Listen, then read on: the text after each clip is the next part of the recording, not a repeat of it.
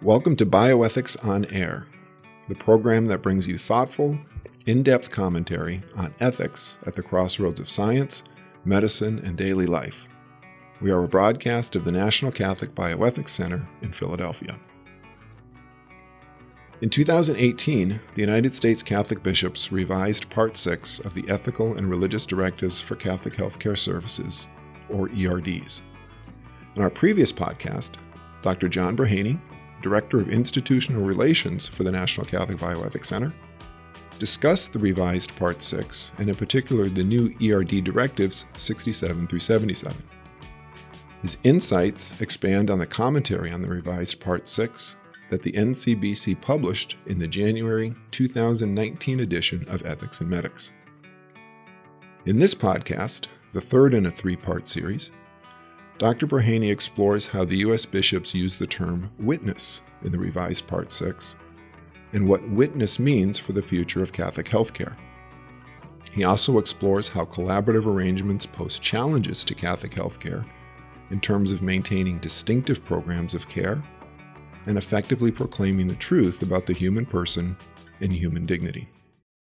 So, John, in the revised Part 6, the U.S. bishops introduce what they term, quote, a new consideration, unquote, for assessing collaborative arrangements, and it is, as you said, witness. What's the significance of witness? It's interesting. They don't announce it in so many words, but as we ethicists read these directives, I think it comes through unmistakably in a couple of ways, and maybe I can say just a few words about that. So, first of all, again, I'm a bit of a numbers guy, which I think I said one other time. I got searching. I noticed the term coming up more than I remembered, and I searched, and I found out that the term witness is now in Part 6 of the ERDs 8 times, which is more than it had ever been used before. In fact, in the last editions, and there was really no change in the term, it was used only twice. So, that's a factor of 4. It has increased. And interestingly, 4 of those come in the introduction itself, which has been beefed up, and 4 more times it comes in the directives. I mean, I think that's the first thing to notice. The second thing is there seems to be a real change in the content of the term witness. And one way to notice this is to look at prior editions of Part 6 when they said words to the effect that collaborative arrangements can help with the witness of the church. What did they reference? Well, one thing they said, it would give Catholic organizations a chance to witness to their religious and ethical commitments. Okay, that's not bad. Or they could witness to a responsible stewardship of limited health care resources. Okay, well, I mean, efficiency and things like that are good, but two references and to those kinds of things. What do we see now? And just in the introduction of Part 6 of the ERDs, now what the reference is witnessing to what? And it's always something very profound, very distinctive, very ultimate. So now it's the gospel of Jesus Christ. It's the Catholic faith. It's the church's witness to Christ and his saving message, okay? And that's something very different than the responsible stewardship of limited healthcare resources. Here's I think an interesting time to back up and go back to that topic of the CDF principles, which really was such a big contributing factor, and even when you get into the content, a big part of the revision of the ERDs. It turns out that the term witness came up in that pretty short document 4 times. And again, this is where I think this deeper substantive content comes from, because it's in the very first sentence of the principles as they're used, and the CDF uses the term reference to the Catholic faith and to the distinctive way that Catholics, in witnessing to that faith, care for the sick, and they give as an example of witness the martyrs, St. Cosmas and Damian. So they were physicians. They were physicians who cared for the sick. In fact, they didn't even take payment. I think it was the other physicians who might have, I can't remember how they died, might have stoned them to death or something like that. But they were martyred because of the care they were offering and for their witness to Jesus Christ. And this is what the CDF holds out to us. It's like the first thing it says is a reference to the Catholic faith, to this and to the distinctive way we care for the sick. We can't lose this. For example, these martyrs, okay? And then they go on, and when they use the term witness, they're referring to prophetic witness. They seem to be saying, that we need to be courageous. We need to be, and sometimes it's hard to use a different term, witnessing. We need to be testifying to the truth, about what? Well, the truth about Christ, to the dignity of the human person, to what it means to respect the human person in his or her body. We cannot lose that. And there is this sense of urgency at times in the CDF document as they give guidance. Again, the term comes up 4 times, 3 times of which it's got the modifier prophetic. The ERDs don't use that. They never use the term prophetic, but like I said in the introduction, each time they say you're witnessing to what? It's something very profound, very ultimate. And then, and this is kind of interesting, it comes up 4 times in the directives in such a way that the NCBC believes that this really is a new consideration. So this is maybe seen first and best in Directive 67. It says what diocesan bishop has ultimate responsibility to assess and what about an arrangement. Does it involve wrongful cooperation, principles of cooperation, theological scandal, or undermine the church's witness? So you've got this threefold thing that the diocesan bishop has to be looking at. That's the only directive in which you get all 3. Now, there are 3 more times that the term witness comes up in the directives. Each time it's paired with theological scandal, in addition to theological scandal. So in the old editions of the ERDs, and sort of traditionally, I would say in cooperation analysis, you ask, am I engaged in an appropriate level of cooperation? Of course, never formal and never closely what's called material, where you say, well, I don't agree with it, but somehow I'm connected in a close way. It's always got to be what's called mediate or somewhat at a distance. And material, that means you're not intending what the principal agent, the wrongdoing that he or she is intending. But anyway, and then scandal. It was always, is your level of cooperation right? And then look at the scandal. And now, whether it's Directive 67 or the 3 additional times, it's scandal and witness, and scandal and witness, and scandal and witness, which I would say suggests that they want Catholic healthcare organizations. In fact, the bishops as a body want their brother individual bishops to be asking what a collaborative relationship has to do with the church being able to effectively witness to the gospel, to the fullness of the faith, to Christ and his saving message. So that's why we think it's something new. And that leads, let's see if we can flush that out a little bit, what you just said, because in the NCBC's commentary, it says the following. This line is in there, and this is a quote. The NCBC believes that the strength and content of the term witness expresses a concern about maintaining the fullness and distinctiveness of the Catholic faith in the increasingly integrated field of healthcare financing and delivery, unquote. Based on what you just said and this quote, what does it mean then to maintain the fullness and distinctiveness of the Catholic faith in healthcare? It seems to me, and I'm almost going back to that first sentence of the CDF principles, there's an element of testifying to the truth, an element of speech, if you will. And then there's going to be an element of action, of actually caring for the sick, either the things that you do or the things that you don't do. Both have to be there.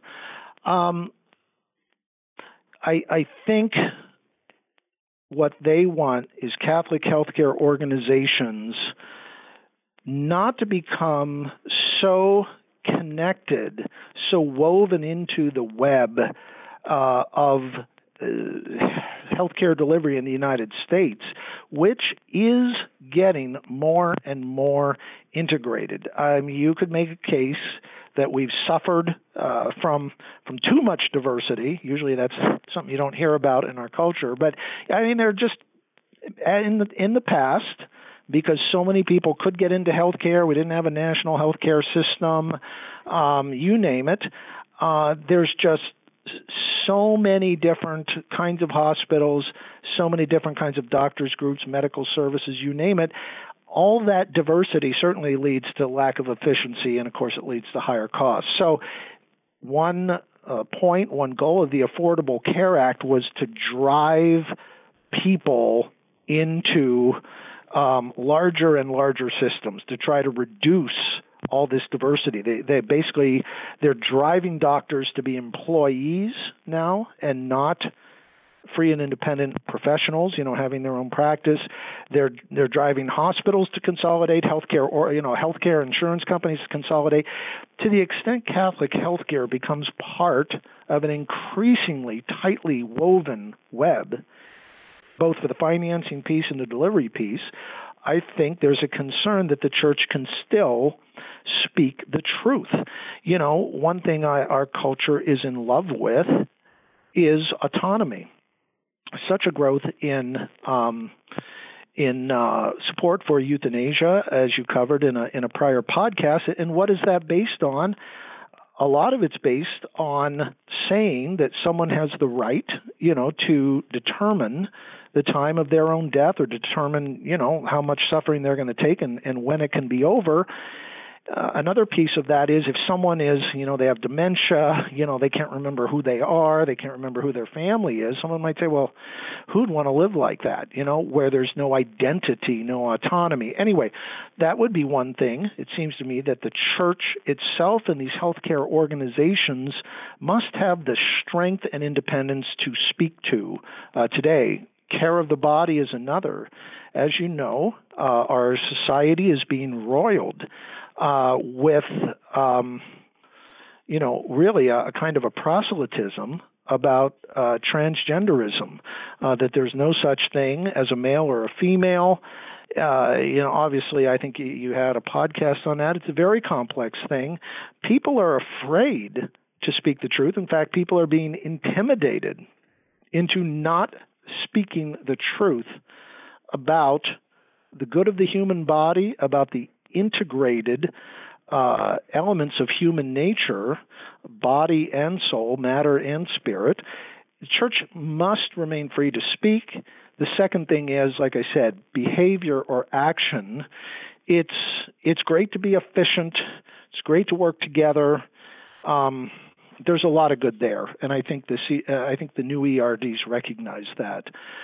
However, to the extent it seems that Catholic healthcare organizations become part of what is not only integrated but more standardized and secular approaches to healthcare delivery, it's possible that they're not going to be able to offer distinctive programs of care. And that is a concern. I think it's implicitly there in the way that this term witness, like I say, is used both 4 times in the introduction, 4 times in the directives. to go beyond theological scandal and beyond even the terms of the cooperation and say there's something else here. We have to retain our ability to speak about and to act in accordance with the deepest truths of our faith. So in the commentary and in the comments to your comments to the last question, both the NCBC and you are cautioning that the creation of these large healthcare systems can cause Catholic healthcare to lose their ability to offer distinctive programs of care. What are the specific distinctive programs of care that you're referencing here? Well, I don't know that there's an official list that's been carved in stone somewhere, but I'll just try to give two examples maybe. What about hospice care? Well, it's a valued program of care. Of course, it's funded and regulated by the federal government. We know that individuals and organizations who have been connected historically, who have been connected organizationally to Right to Die organizations in our country, have infiltrated, at a national level, hospice organizations, and even on a local level. So, if there was one hospice program, for a region or for a city, and the Catholic organization said, well, we're not going to duplicate this service. What if the essential hospice services had to be offered in a way, according to a lowest common denominator, if you will, as to what hospice is about, and because of changes in state law and policy and culture, this had to include, at some point, the right to forego even ordinary means of conserving human life, or maybe even actions that would constitute euthanasia, maybe by omission, or maybe by commission, maybe inappropriate use of palliative care measures. The point is, what if there were just an emphasis in the program itself? It's all about you. It's all about your choice. Right. You know what I mean? And what if they had to live in that world? It seems to me that's not right. And the other might be in the area of care for human sexuality and fertility. I mean, I can think of a state out in the mountain region, and they have a state-level goal at getting more and more adolescent girls on what are called long-acting reversible contraceptives, IUDs, implants, you name it. Well, hey, pediatric care and a systematic approach to meeting the needs of adolescents is a great thing. I mean, we should be supporting that. We should be caring for boys and girls in a manner consistent with our faith. What if there were one accountable care organization, and there had to be standardized programs, and either a Catholic system might somehow have to be involved, in the organized delivery of such care, or they simply couldn't, in a way, step outside that to offer a whole different set of pediatric clinics. You know what I mean?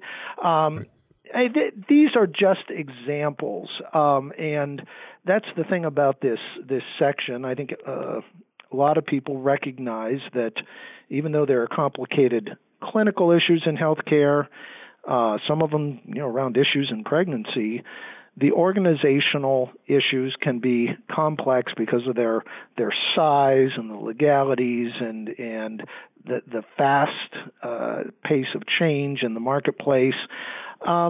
It's hard to come up with the list or something, but I do think it's true that one thing that is new in this Part 6 of the ERDs is a new use of the term witness. It's more frequent, it's more substantive, and it's used in a way throughout the directives themselves that indicate that there's something more that Catholic organizations have to be cautious about, have to be cognizant of, and have to be addressing. And it's not just for them. It's it's not just, are they doing something wrong? They've got to make it possible for the church itself. They should be helping the church itself to be a distinctive voice in our culture. And I think that's deeply implicit in this use of the term witness. I think there's more to unpack about it, to study and discuss about it, but I think there's something there. One last formal question. The NCBC also cautions that in the creation of these large health systems can, quote, make it more difficult for themselves or for the church as a whole to effectively proclaim the truth about the human person and authentic respect for human dignity, unquote. What does this mean? Well, and maybe I have to apologize. I almost feel like I ran ahead, even in the... That's okay. Even in the examples I gave when you asked me a few minutes ago, what are examples of programs of care? But it had to do, I was getting at, I think, what's implicit in this question.